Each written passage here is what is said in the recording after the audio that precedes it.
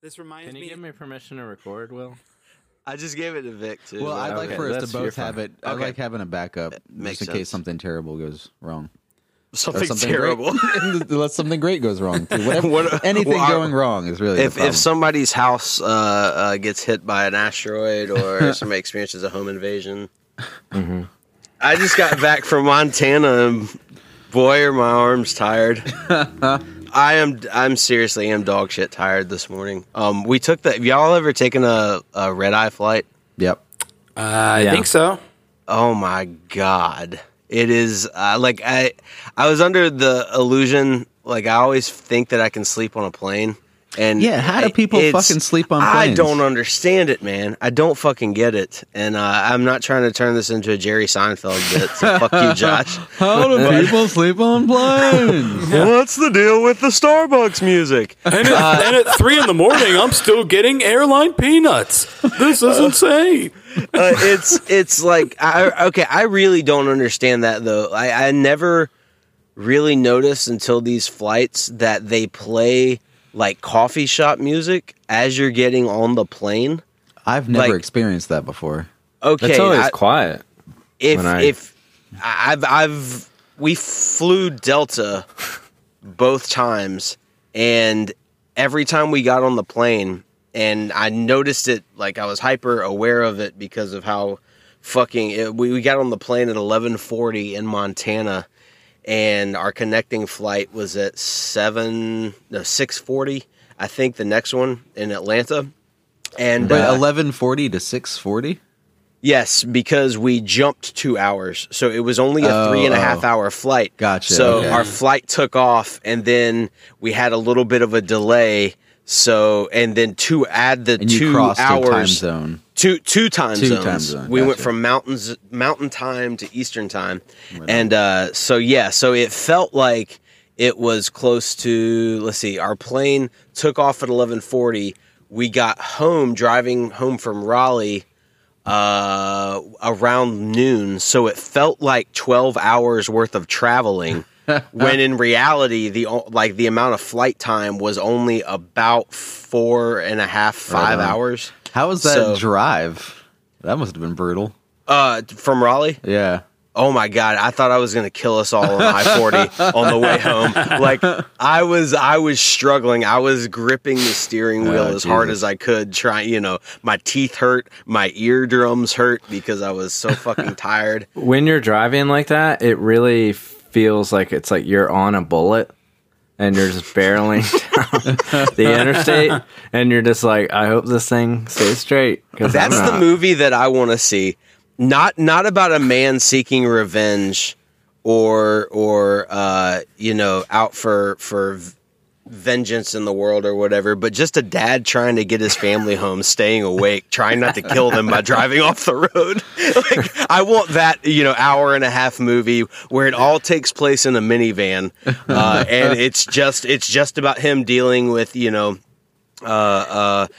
focusing on the I road. just see like the fan base of like the people in the theater being like, "Yep, that's how it is." Like a bunch of dads, Yeah. Exactly. That could be a side story in Maximum Overdrive, where when they leave the area, and it's like, well, we have to stay awake for a long time to escape the rampaging tractor trailer with the Green Goblin face. Yeah. What a fucking random movie to have a side story 35 years later. Yeah, right. I mean, that's how they're doing shit these days. I wouldn't That is surprise me, true. really. That Yeah, is it's a Hulu series now. Okay, I saw driving through some like nature preserve in Wyoming. And for the listeners who don't know, I went to Yellowstone last week in the like adjacent areas for 5 or 6 days total. Incredible trip. One of the most random things we saw was like we're leaving this nature preserve and parked on the side of the road was this truck, like a billboard truck, one of those super skinny trucks, advertising the new season of Dexter. Like season 8 or whatever. Okay, tell me that Dexter has not been revived and that It it's is. just- Yes, It it has has. Yeah. I was Which makes no imagining sense. like, Hey, don't forget that Dexter was a show from way back. That's so. At first, I was like, "Oh shit, that's an old truck that they never took down." Yeah, Like that would be my first feeling. You ever see like bus station advertisements for like Shrek 2 or some shit that like a movie that came out 15 years ago and they just never bothered to take it down? I thought that's what it was at first. Was it driving around inside the park, like inside Yellowstone Park? That would have been fucking hilarious. My favorite is when I can go to DC and I can still see like posters and even like the little like sort of like promotional ones that are wrapped around like telephone poles and whatnot. Right. For movies that have not been in theaters, I think maybe since I hadn't even become a legal adult. So it's pretty cool. I see something for like maybe like The Hot Chick or something like that. Oh, I would steal that if I saw one. Yeah, of those. seriously, you gotta grab one of those next time. Frame it. Yeah, you can sell them to Josh's company for like We're getting into $3 movie probably. posters, so Yeah, movie posters from telephone poles from 20 years ago. yeah, lightly used. It's a very specific category on the website. But yeah, and the only reason I noticed it was because my son has been watching Dexter, and he brought it up. He pointed it out or something, and so that was pretty fucking Did you random. see Old Faithful? Yes, did see Old Right Faithful. How is old Marianne? Who was Marianne? Marianne Faithful. Who was No Marianne Faithful? Oh my, Is seriously? this a Simpsons reference? Yeah, I'm sorry, Ryan. I want to be a good teammate, but I don't know who that is. Never mind. No. I Just say who it is. wasn't that an Just say old- who it is. Marianne Faithfull was an old time singer who collaborated, I think, with the Stones, didn't she? I have no fucking was idea. She 3 feet from stardom or whatever. Man, wow! I'm genuinely surprised. Yeah, Marianne Faithfull was an English singer-songwriter. Singer-songwriter? Did you just become British? No, she's She's a singer-songer. She was She's a sing-songer, eh? no, like she was a singer. Well, she's still alive? Who had as the song "As She's a Tears Go." homemaker now. As she had the song "As Tears Go By," she had ties with the Rolling Stones. Really, Marianne Faithfull? You know, No idea. What, did they foot race or something? I think she was in an affair with. She did, I think, have a fling with Mick Jagger. I'm sure that if my mom or dad are listening, they can. I'm Who pretty did sure he was so? married. Yeah, that doesn't sound like Mick Jagger. Not the Mick Jagger I know. Yeah, exactly. You telling me he stepped out on his wife? Damn. Okay, so maybe people our age would know her from providing the. Thanks for, Sort of. and that was Ryan's Boomer Corner. Thank you, Ryan. Well, I'm sure some of y'all know because she did the background vocals on "The Memory Remains" by Metallica. Like, you know that song, like the memory. do. But yeah, Why you know, would like she be on that Wait, track? whoa. Sing it for us Wait, one does time, Sprocket please. sing that song? it's no, it's like that. It's that old lady like weird melody in there. Da da da da da da da da da da. That's Marianne Faithfull. Okay. What's going on here? I Wow. have no idea. Are you gonna Okay. talk to me about like converting my traditional IRA into a Roth IRA next? Like, what kind of boomer ass shit are we doing here? Oh man, no. Mercifully, let's move on. So, no, I did not see Marianne Faithfull spew water up from her mouth at Yellowstone. To answer your question, Did you see Yogi Bear? Yes, did see Yogi Bear. We saw, let's see, 2 grizzlies. Oh, you did see bears. Yes, yeah. Right on. So we saw, dude, this shit. It's hard to put into words just how fucking wild this place is. Like every corner, like every road that you pass, just seems like like art. It almost feels artificial. You know what I mean? Like it feels like every movie or television show or backdrop from a painting that you've ever seen come to life. It's incredible. I think it'd be easier if you showed pictures at some point because like on a podcast, like a picture is worth 1,000 words. So I think if you really tried to explain it I don't think we have the time in one episode. Yeah, that's true. That's true. Yeah. It's like 10,000 words. I'll make a Flickr album that we can upload with the do a photo bucket. Yeah. Exactly. So I've been to Yellowstone before twice because I went with my grandmother to, I think it's Gardner, Montana. Did you go? That's we went the north there. entrance. Yep. In Gardner, Montana, which I'm sure you saw, there's not much to that town, right? Not at all. So they had the gathering for my grandmother's cult, which was called the Church Universal Triumphant. She was in that cult? She was in that. Oh, you've heard of it? I actually looked this up, unbeknownst to knowing anything about your grandmother. Yeah, so she was a follower of that lady prophet? Yeah, Elizabeth Prophet, yeah. Wow. She was they called her a keeper of the flame of the Church Universal Triumphant. Whoa. So Will knows about Elizabeth Prophet, but not Marianne Faithful. And Marianne, so Marianne Faithful, Elizabeth Prophet, unrelated, right?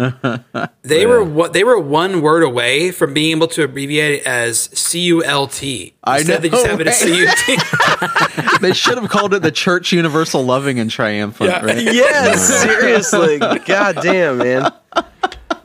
That's amazing. So what I do know about the cult is that they were planning for doomsday. They were a doomsday cult, and 100%. They hoarded weapons. Like in Gardner, Montana, they had made a giant, which I think we went to. That's where we went. Was their big, I don't know what you call it, like their compound. Yes, exactly. Yeah, and it was fucking weird. We went and. They had like cool things where you could go like canoe or like do horseback riding and stuff on the compound. Sure. But there is a giant. You got to make your cult kid friendly. You have to. They absolutely did that. Yeah. I would say the food not so much kid friendly. It was definitely like. Did they have weird food. like dietary stuff? Yeah, there was like. There was a lot of carob, and everything was like vegan and organic. Okay. And there was I wish I had taken a picture of this. It is so, looking back on it, it's fucking weird as hell, but there's a giant screen, huge screen that's around like the main gathering area, and it's just Elizabeth Prophet's face talking the whole time. Whoa. And like people would stop and like talk back at her, and they all called her mother. Yes, yeah, I've read that part. So to give people a little background, there's tons of articles about this specific cult. It was very much thriving. The Church Universal and Triumphant had thousands of followers who believed that its leader, Elizabeth Clare Prophet, was a channel for God. Prophet told her followers that the world would end and moved the church to a compound near Yellowstone National Park for safety. When the world didn't end and Prophet eventually died, the group mostly dissolved. Some small offshoots still exist in Montana near Yellowstone. Yeah, it was my understanding that they're still going strong, I thought. I don't know, it probably not close to the peak of when she was still alive and stuff. With the disappearance, Doomsday Mom Lori Vallow's 2 children, curiosity about the prepper culture has grown. Okay, so there is a recent story involving a mother killing her 2 children that might be connected to this cult. Well, I can tell you, all those people, they all had weird beliefs because I guess like how you're saying they believe that Elizabeth Prophet is a channel for God, and they all believed a bunch of shit from different religions, and reincarnation was a big thing.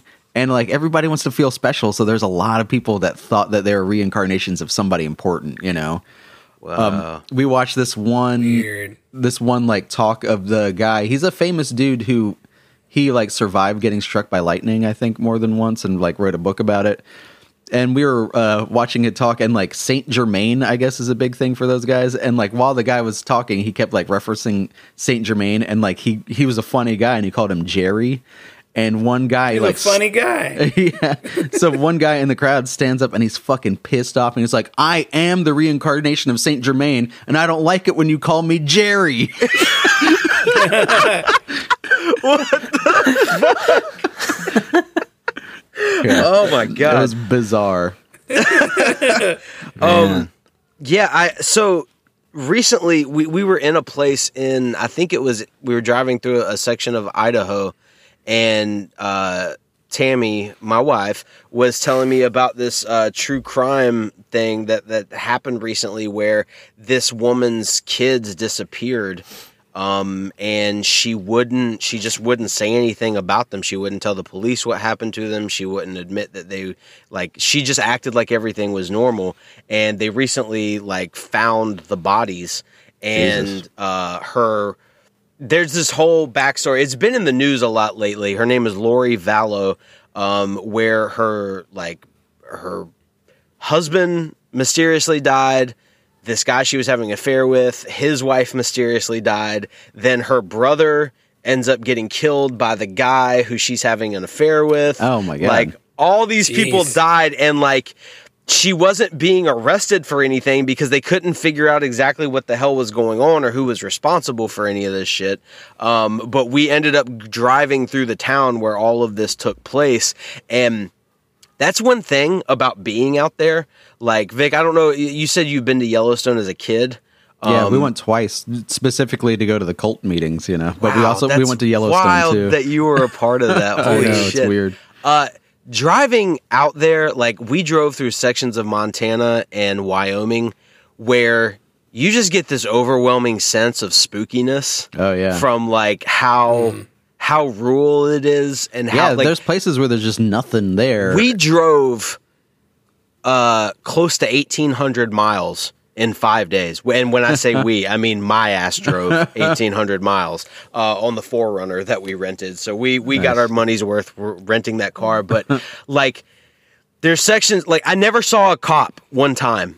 Yeah. Driving 1,800 miles. I saw park rangers and stuff, but nothing, they were just making sure people didn't disturb wildlife. Do I remember correctly, in Montana there are roads that don't have speed limits, so you can go as fast as you want?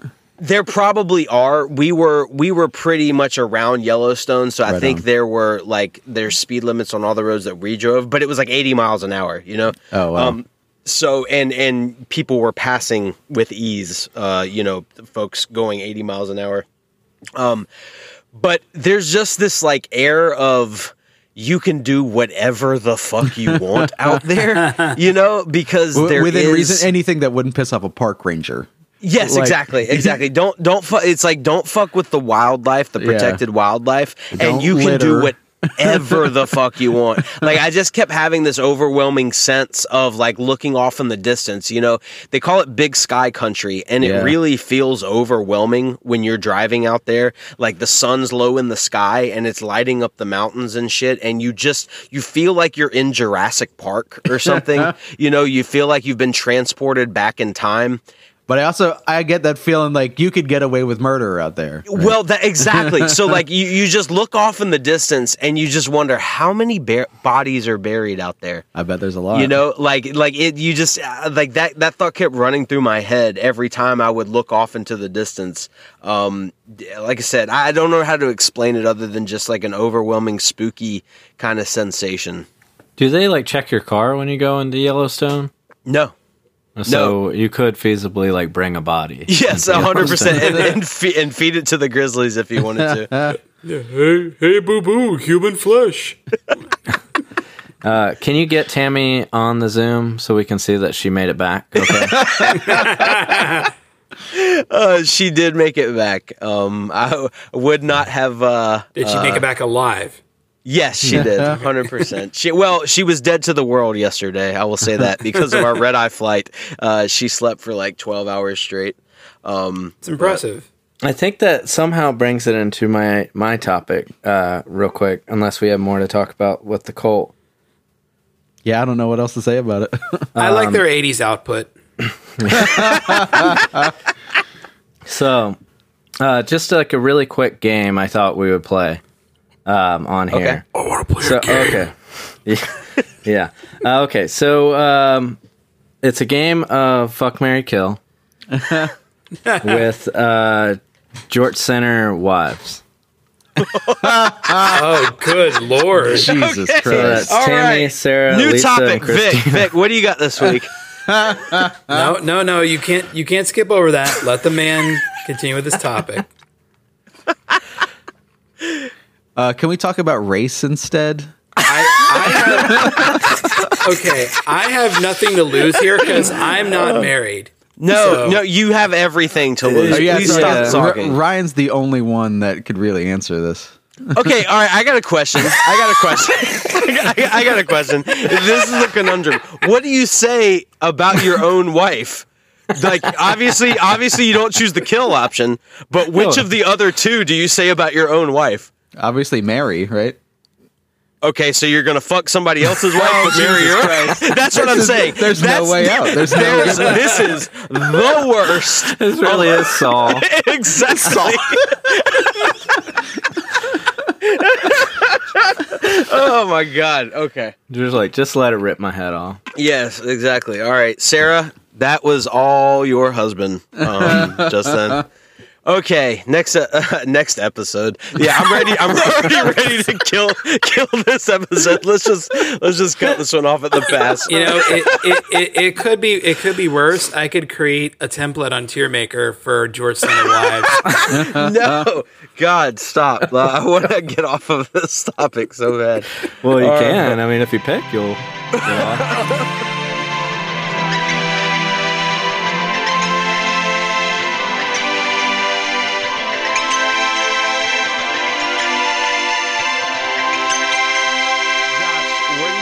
Actual topics this week. I was thinking that you should go into your topics that you've had on the document forever. I don't. Okay, let's see. Let's. I'll let you guys choose out of what I've got, and then hopefully I have something more to say about them at this point because they're like months old. I think the sticker story would be interesting. Okay, so I don't know what we were talking about exactly in relation that made me think of this, but I was going to tell you about the time my middle son got in trouble at middle school. My three large sons. My three, they are large at this point. Does he have to go to middle school because he's your middle son? Yes, yeah, that's he's not allowed to go to oldest school or younger school. There's young school, middle school, and older school. Exactly.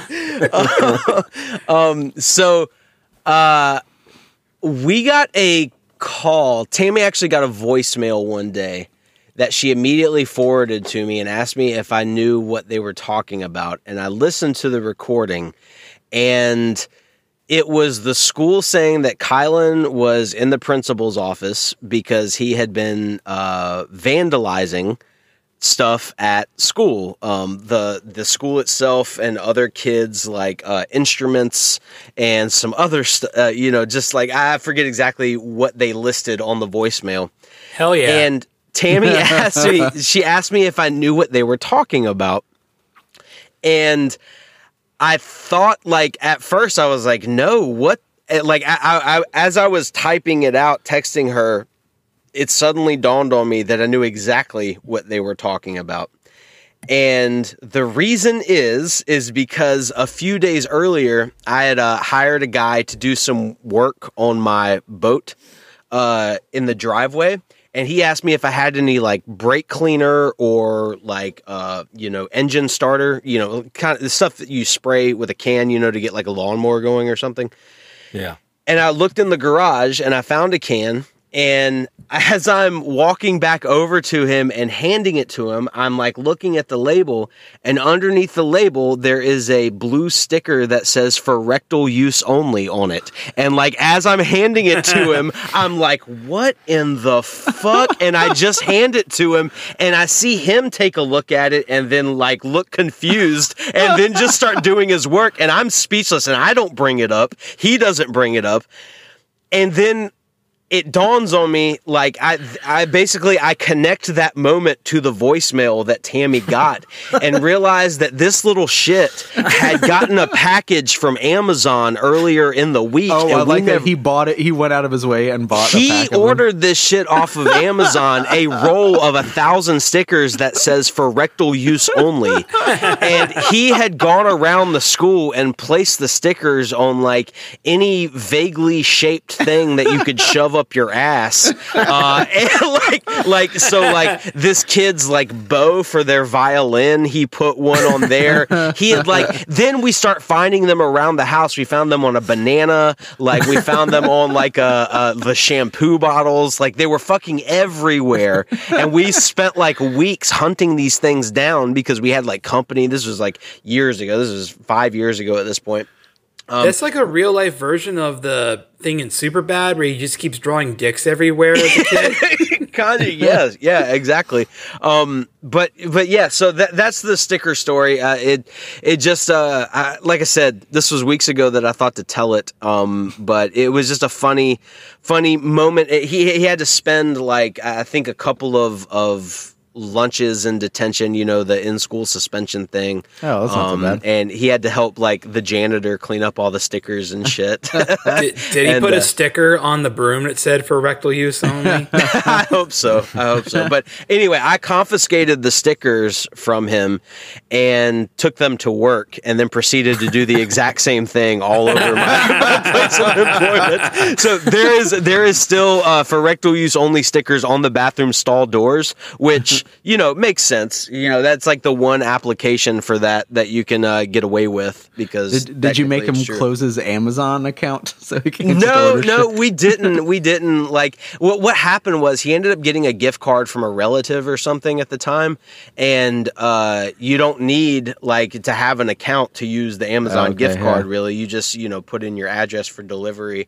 But yeah, that was the most mischievous thing that I think he got up to. That's the only time he ever got in trouble. But I honestly, like, I didn't punish him for it. You know, he got in trouble at school. I just told him how fucking funny it was. I did not parent him in any way. I was like, that is a good fucking joke. That's goddamn hilarious. Damn. I did not parent him. No, I did not at all. But anyway, that's the sticker story. Oh, nice. You came and told him afterwards saying, boy, have I got a collection of stuff for you. Like wide load coming through, or all the stuff that I think you can still buy at Hot Topic, right? Or Spencer's Gifts or some shit. Yeah, like the voices in my head listen to me.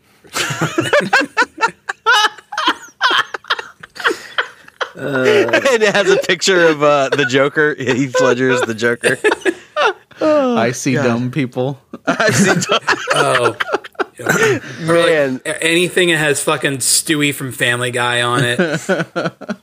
You know what's funny is like those shirts have turned into like boomer memes. Like the only people that I see share those are like old dudes that ride a motorcycle on the weekends. Absolutely. On Facebook. Like those are the folk, or like women who share a lot of Minion memes with those captions on there. Like they're also the only people I ever see wear that merchandise, wear those shirts. When I used to work at the head shop, my dad came in one time.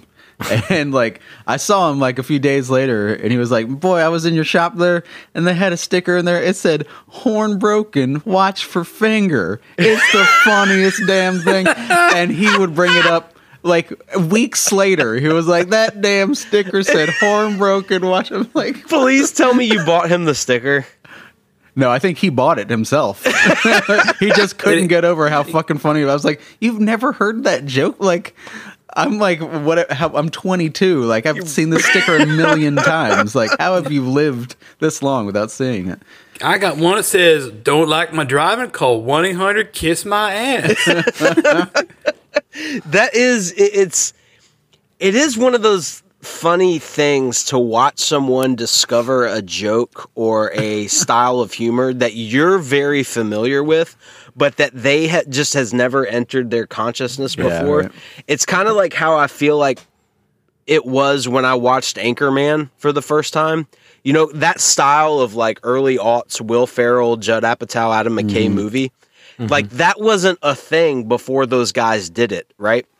So like that style of humor kind of like completely, it was so funny because it was new, which is kind of probably a micro version of what your dad was experiencing, having never seen that sticker before. It's just kind of funny to think about, but I feel like also in our heads with that, we've already like made it ironic. Like he's coming at it for the first time, and then like I'm wanting to buy the sticker because it's like an irony thing. So it's already been through cycles, but they're just like, it's like fresh, like to live the world through those eyes. Exactly. That's why like those videos of watching people listen to songs that they've never heard before. Oh, yeah. Like very, what we would consider played out, overplayed songs that we've heard 10 million times. I absolutely adore watching those videos of somebody getting to experience that for the first time because I am jealous of it, right? Like I wish I could remember the first time I ever heard the drums come in on Phil Collins' In the Air Tonight. You know what I mean? Like I know what video you're referring to specifically. Well, yeah, that's the one that went super popular. Those twins, those brothers that watch the video all the time. I can't remember. They listened to like Tennessee Whiskey by Chris Stapleton, and like and it blew their mind, or Freebird or something. Yeah, I think I watched the Freebird one. I wish I could remember the first time I ever heard Freebird and relive the moment of that guitar solo. When you were watching Forrest Gump? You know what? Is that maybe so? Gump? Like, I mean, Forrest Gump came out in like '94, right? So I would have been 9 years old. So you're probably not too far off there.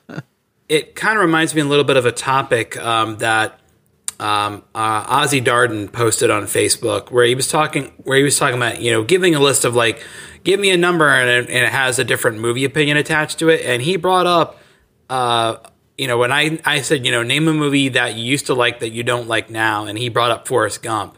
Which, you know, and bringing up all the points that I, you know, have heard many, many times before, and I agree with every one of them, which is that it is pretty much boomer masturbation.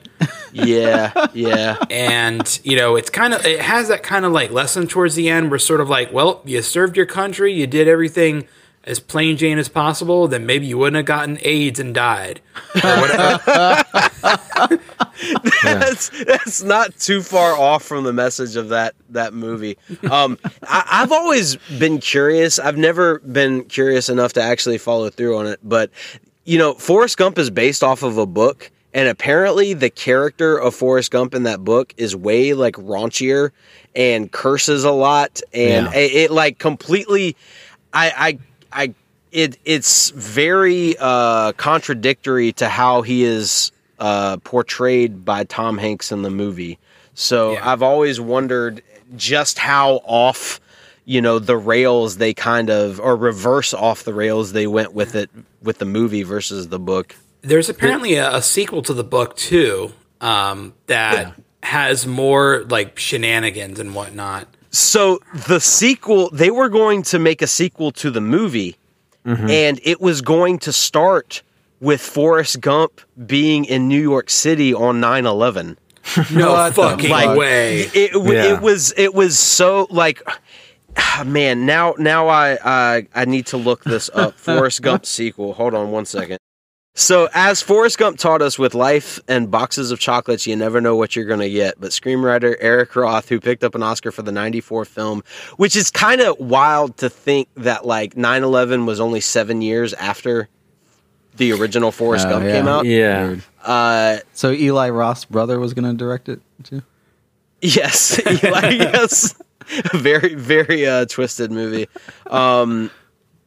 The guy, okay, all right, I was wrong about that. Literally, the guy that wrote the sequel called Gump and Company turned in the script the day before 9/11. Okay, yeah. And he said after 9/11, like the next day, the movie has no meaning anymore in that sense. So not only did 9/11 take down the towers, but it also cost us the sequel to Forrest Gump. Well, Never forget. Never forget. The book itself goes into, because I think the movie would have been different, like you were saying, like anything that they would have turned in just was void after that point of time in history. But it's so they re-recruit Forrest Gump to go into the military, and they send him to Iran, and he meets with the president, and Forrest Gump thinks... Wait, is this real? Yeah, Forrest Gump thinks that he must have been a cowboy or an actor. That's Ronald Reagan. And he says, Reagan congratulates Forrest on winning the Medal of Honor, when Forrest simply states, I just ran, because he's in Iran. And it said, on the mission itself, they meet Ayatollah Khomeini, and the mission is discovered and everyone disavows responsibility, save for Forrest, who is jailed. So he's, I guess, jailed. He goes to, I guess, Iran on a mission to kill the Ayatollah? I don't know. Or to free the hostages? Was this during the hostage crisis? Because does Forrest Gump end in 1994? The original movie? I thought it did. But I think that's where the movie and the book itself are different, and like, because it was written earlier. So one other thing it says, like in the book part of Gump and Company, so Forrest is cast as Goliath in a daily reenactment of the fight, and he finds the work harmful as he constantly hit with the rocks from this guy who plays David and who keeps muttering about Jodie Foster. What the fuck? Oh my god! Holy shit! That sounds like I would have watched this movie. Yeah. Oh man! Do you think that Forrest Gump would have been friends with the Bjork stalker? There was a Bjork stalker? Are you not familiar with that story? I know the Night Stalker. I don't know the Bjork stalker. Oh man, Slightly, but not much really. That's much darker than John Hinckley. So Yeah. maybe I should save that for another day.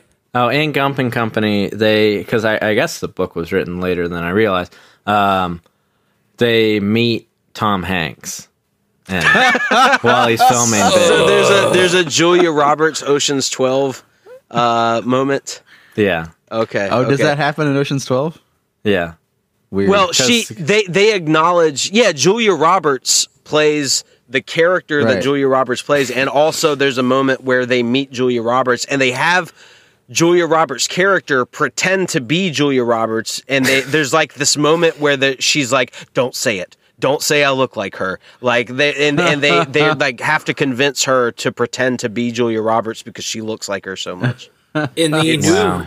new Rorschach miniseries that DC Black Label's been putting out, apparently one of the recent issues they meet Frank Miller in the comic, which I thought was like I saw a screen cap and they're just almost like, well, Mr. Miller, like we need your help on something, blah blah blah, and I was just like, this is so fucking wrong. I fucking hate so that shit weird. so much. Who originated that? I liked it, and this was because I liked the entire series. But when Stephen King did it in The Dark Tower, where he wrote himself into the story, I kind of dug it because that story was just so fucking far out to begin with. I know before him, Kurt Vonnegut did it a decent amount. Did he really? That's mainly what I could think of. Because he talks about in one of his characters, Kilgore Trout is the guy's name, like knows that Kurt Vonnegut is watching him and like is wondering when Kurt Vonnegut's just going to like suck all the air out of the world that they live in, since he knows it's not like a real world. Okay. So that sounds like, have you guys ever heard of the sequel to Don Quixote 2 or whatever? This sounds like I'm about to make a joke. It's not. Don's still doing things. I thought you said the Squeakquel for a second. A big part of the storyline of Don Quixote 2 involves, I guess, Jorge Cervantes and like the people in the story acknowledging that it's a story, and it completely breaks the fourth wall it is the most bonkers thing I've ever heard. If you've never heard of the storyline, it's crazy. I actually have heard of that because I read this history about like breaking the fourth wall and acknowledging your audience, and they brought up Don Quixote actually, but I don't actually know the story of Don Quixote. I feel like that's one of those stories where every time someone explains it, it sounds radically different than the last time I heard it explained. So I think it's a big part of literary history, you know, like the way the book is written, the way the story is told is more important than the story itself. Gotcha, you know, like gotcha. if you just sit down and say what happens in the Don Quixote story, it's like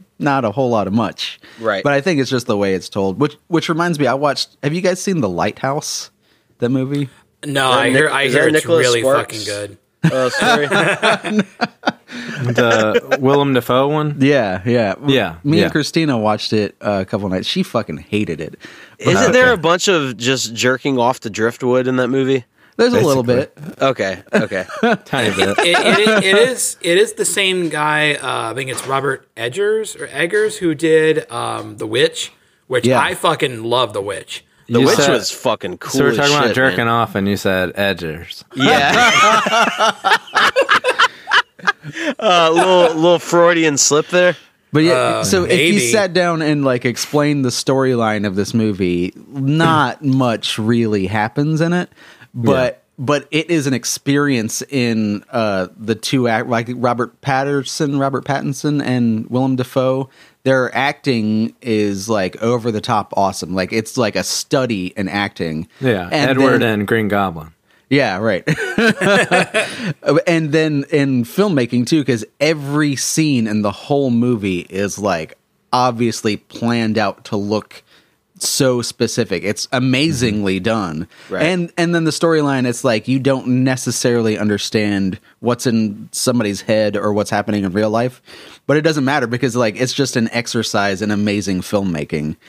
So if you're going into it like for the story, you're going to be like, well, this movie sucks. But like if you're from an acting and filmmaking standpoint, it's amazingly done.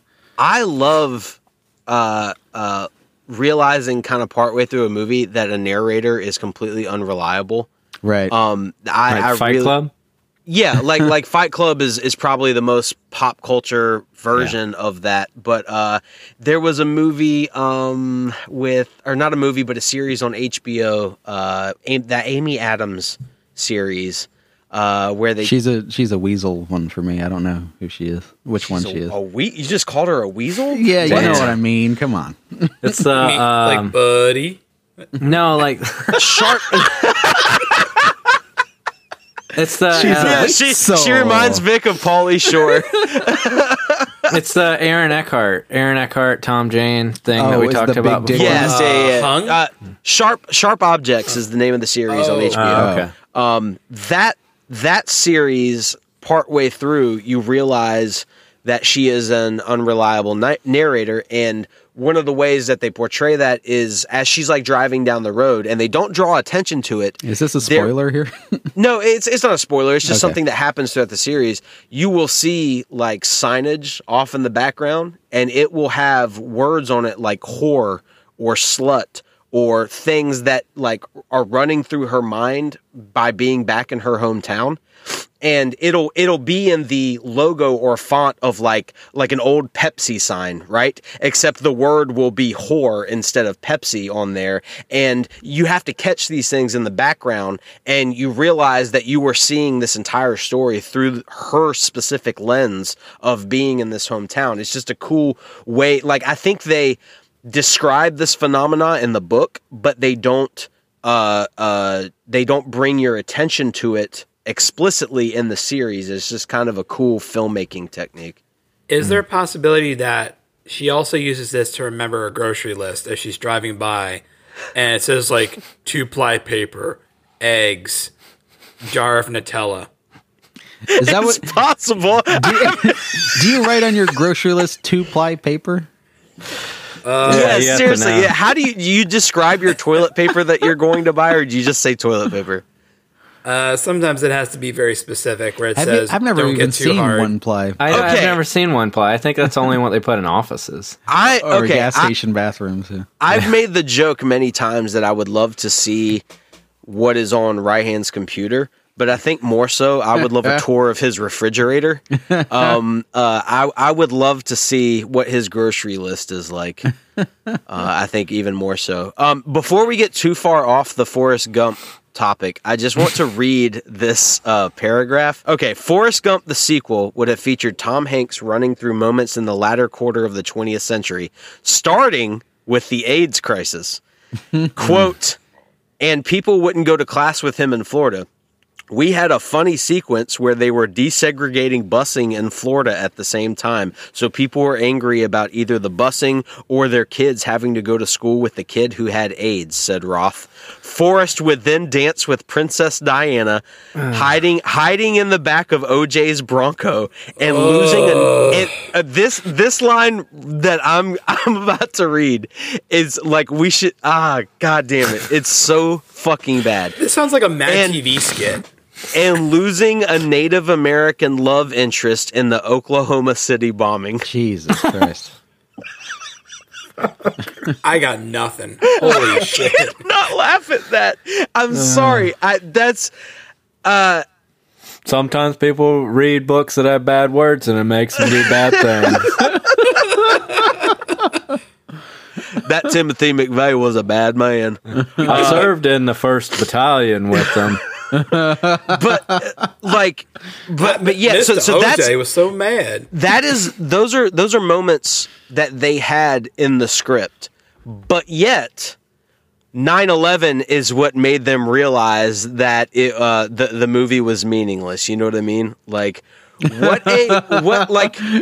saying that the movie was meaningless way before that. right, like all that, like 9/11, like they realized, I guess, that this movie was tasteless because 9/11 happened. I'm not exactly sure. It's one of those things where like, oh yeah, let's include the Oklahoma City bombing because we don't, as screenwriters, we're like probably, I don't know these guys specifically, but it feels like a very Hollywood thing where like they have a connection point to New York. So that's what makes them realize that it's probably a tasteless thing versus like the Oklahoma City bombing happening in like flyover country. They just see it as like a removed news story they that can't they see can past the end of their nose. On the exactly.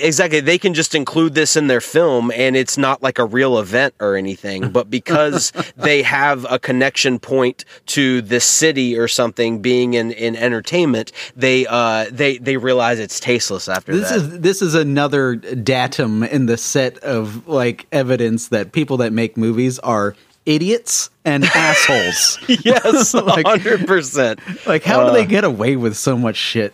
More like Holly Weird, am I right?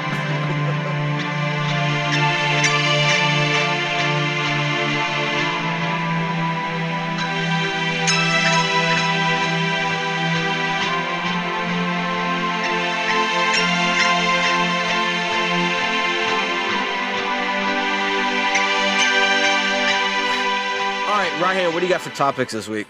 So a little while ago, for I think when it must have been the umpteenth time, I went and I rewatched The Naked Gun, which still holds up pretty well.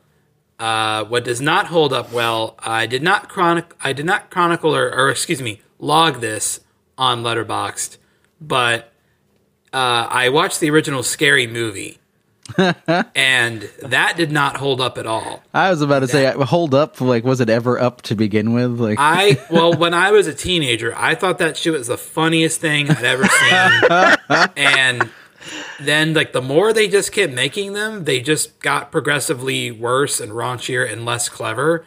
And it kind of made me wonder, I'm like, did the parody genre really die around like the early to mid 2000s? Because the last time I remember seeing a parody of something that I thought was still pretty fucking funny were some of Edgar Wright's early films.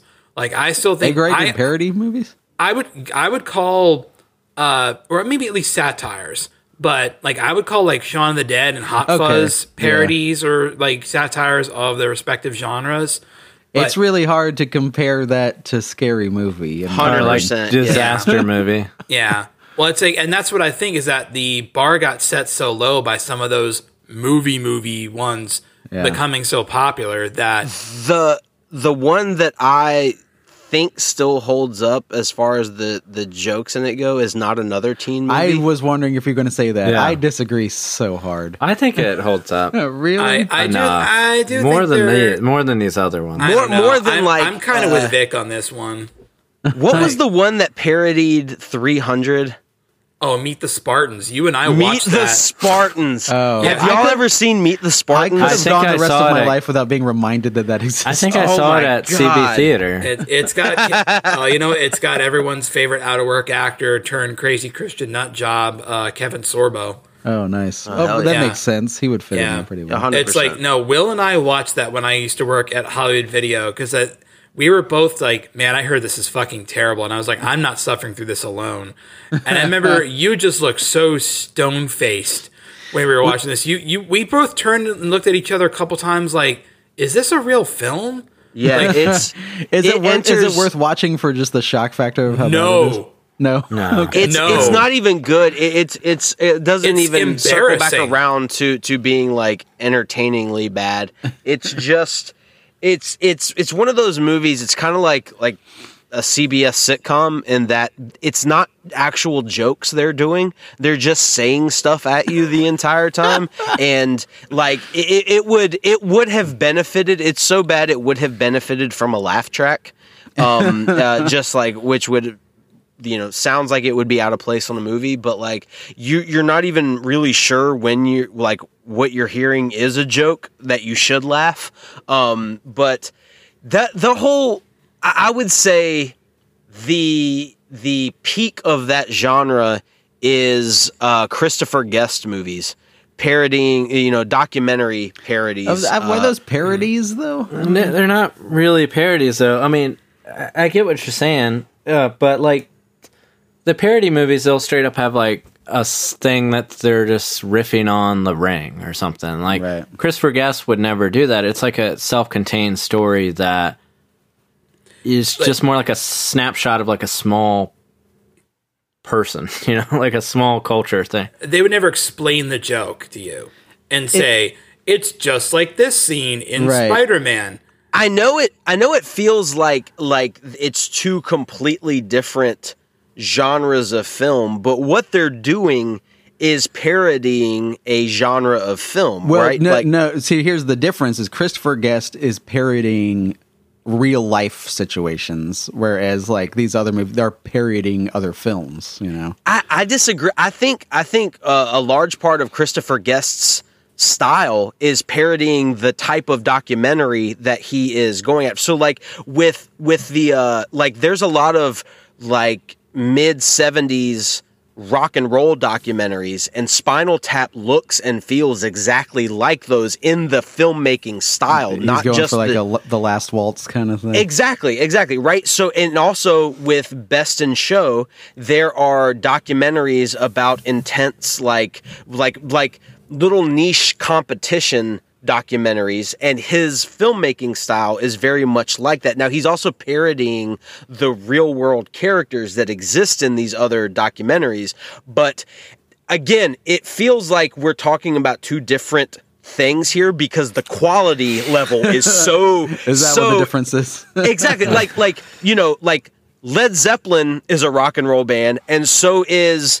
a 17-year-old kid's garage band that practices once a month. Those are both rock and roll bands, right? But they don't feel like they're both rock and roll bands, like in the same sense, because the orders of magnitude are so different in quality.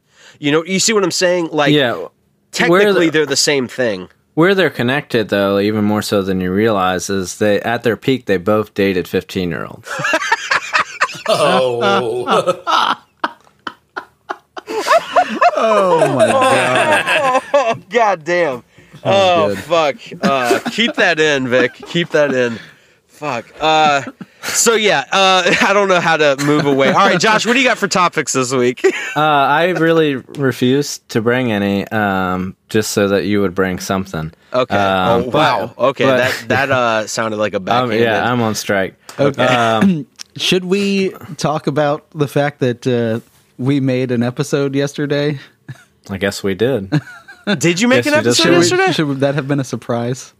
Oh I don't know how far it would have been able to get into the surprise. Because at some point we'd be like, "Oh, I need an image for the episode," and then they're like, "What's the episode?" "Oh, I don't know."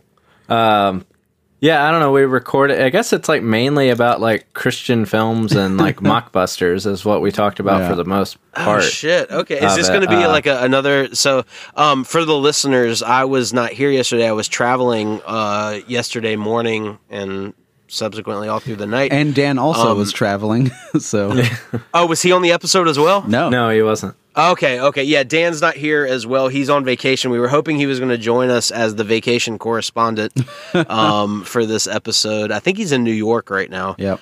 Visiting some family, but New York City. New York City. Do you think people remember those commercials? I know I do. The Pace Picante. Pace Picante. Was it salsa or sauce or Salsa, like what was it? yeah. Salsa. Oh man. I thought you were doing another parody of Forrest Gump, so you could go. Man, that is probably one of the stickiest things in my brain from like commercials Every time that you somebody mentions fucking New York City, it happens in my head. Yes, same, absolutely, 100%. So if you don't know what we're talking about, just Google Pace Picante New York City for those commercials. I can picture them like the cowboys and stuff that turn to the camera and say it and everything. But okay, so you guys recorded a secret episode that might never see the light of day. Is that what you're telling me? Well, I guess I thought it would maybe see the light of day. I don't know why. We were why putting was that part of fucking it. thing out. I don't know. You guys were talking about keeping like being secretive about it. Well, we're just gonna almost try and see if we could release it without even telling you all about it.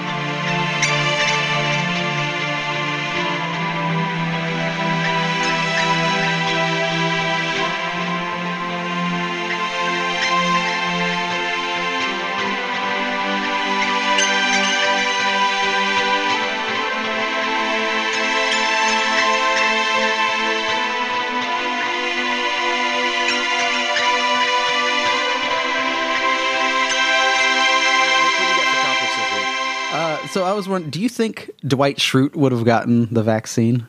I saw that topic, and I think no, but I think that the hijinks of the show, they could easily trick him into doing it. Yeah, see, that's what my answer was going to be. Like, they would somehow talk him into it, or you're like, Jim would like pull a trick or something. They would do a zombie apocalypse and be like that if you don't, basically people that were unvaccinated are turning into zombies. And then they would all kind of like lumber outside to do the shot, and then like Michael Scott kind of zombieing up. And he's like, you got to get vaccinated. And so they like actually have a nurse there and they vaccinate him. And, so that's... But I wonder if he would believe that if he ate like 5 raw eggs a day, then it would keep him from getting COVID that he gets from like his farm, I think you're onto something, Josh. I think Dwight would not trust the government's vaccine. He would make his own successful vaccine at home by like injecting like a uncracked egg with some kind like with the virus, letting it fester in there and then consuming the eggs. But then somehow Jim would get in there and swap it with an actual real vaccine. So when he's yes, exactly. But he would definitely not. Neither would Angela. Oh, Angela definitely would. She would definitely not get vaccinated. I'm not sure about Jim and Pam. I know I just said that Jim would, but maybe Pam would be like a little bit, because then they'd start getting into their kids. Right. Like Jim got vaccinated, but you're not really sure about Pam. I don't know. I think Pam would. Yeah. And I think definitely Kevin would, because he'd be like, he's secretly the smartest person Like Yeah. he stumbles into being smarter than everybody else, you know? The idea of somebody making their own vaccine in order to ensure their safety does sound like something the characters in It's Always Sunny in Philadelphia would probably do. That's a good point. Yeah, do you think they would get vaccinated? I'm sure that Mac wouldn't get vaccinated, right? I'm certain that I'd say Dennis and Dee probably would. Yeah. Charlie would probably think you have to drink the vaccination. And This is a good topic in general. Not to cut you off, right hand, but just like which characters would get vaccinated from television? Who, or more specifically, I guess, who are the anti-vaxxers Yeah. on television? Like, is definitely Frasier getting vaccinated? Frasier's definitely getting vaccinated. His dad, maybe not, though. Do you think that Larry David's character on Curb Your Enthusiasm would get the vaccine?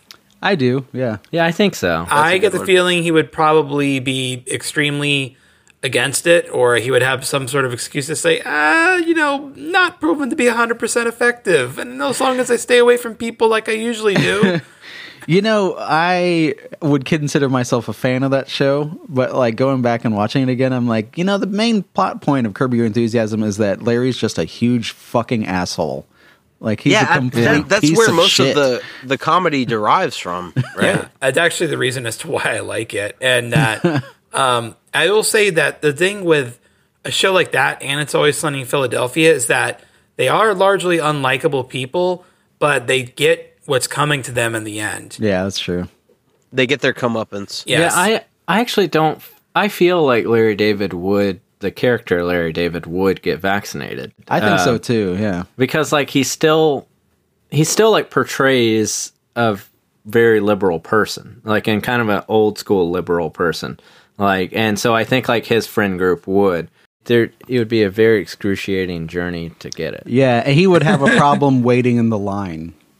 Yeah. He would try and figure out some tricky way to like get around having to wait in the line, and then something would happen and make him have to wait You'd even be longer. like, it's like I'm famous. You want me to continue making funny stuff, right? Oh yeah, they would do a thing where he would try and get it early because he's a senior citizen, and then he would debate with someone why he is, but then he doesn't.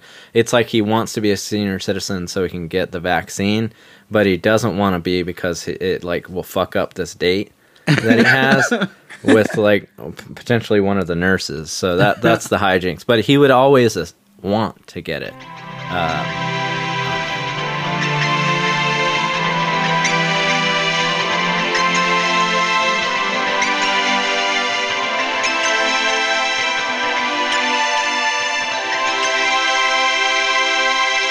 right, Josh, you want to take us out on Steven Tyler's Does the Noise in My Head Bother You? I'd love to.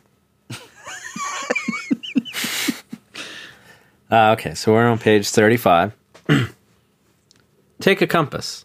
It's just a needle floating on the surface of oil that's not allowed to float freely. The power holding that needle is magnetism. The needle is quivering, picking up the slightest frequencies. Now, if you could amplify that, in 30 years, they're going to be able to do that. And I'll have been sitting here going, there's power in the needle of a compass, and it's actually a magnetic grid, the Earth. So if you could amplify the magnetic frequencies of a guitar string, you could certainly amplify the magnetic frequencies of Earth and beam it out there. Then you'd have the galactic blues blasted and Stratocasted out to the farthest planets in the cosmos. Fuck. Damn. Right outside my house in Sunapee, there's a big rock that my kids used to call Sally. It was their favorite thing to climb because it was big and menacing and it drew them in. I had a special mystic boulder too, but I never named my rock. It was right behind Papa's cabin. It's probably 30 feet around and 7 feet high. Its surface so slick and smooth you can't get a grip to climb it. But next to this rock was a tree, and using the tree I leveraged myself up and onto the top of the rock. I thought, if I can get on this rock and stand where no other human has ever stood, I can communicate with aliens. This raised some eyebrows among the other 8-year-olds in the playground. When I scaled the boulder, my first thought was, holy shit, I'm on top of the world. This is my rock.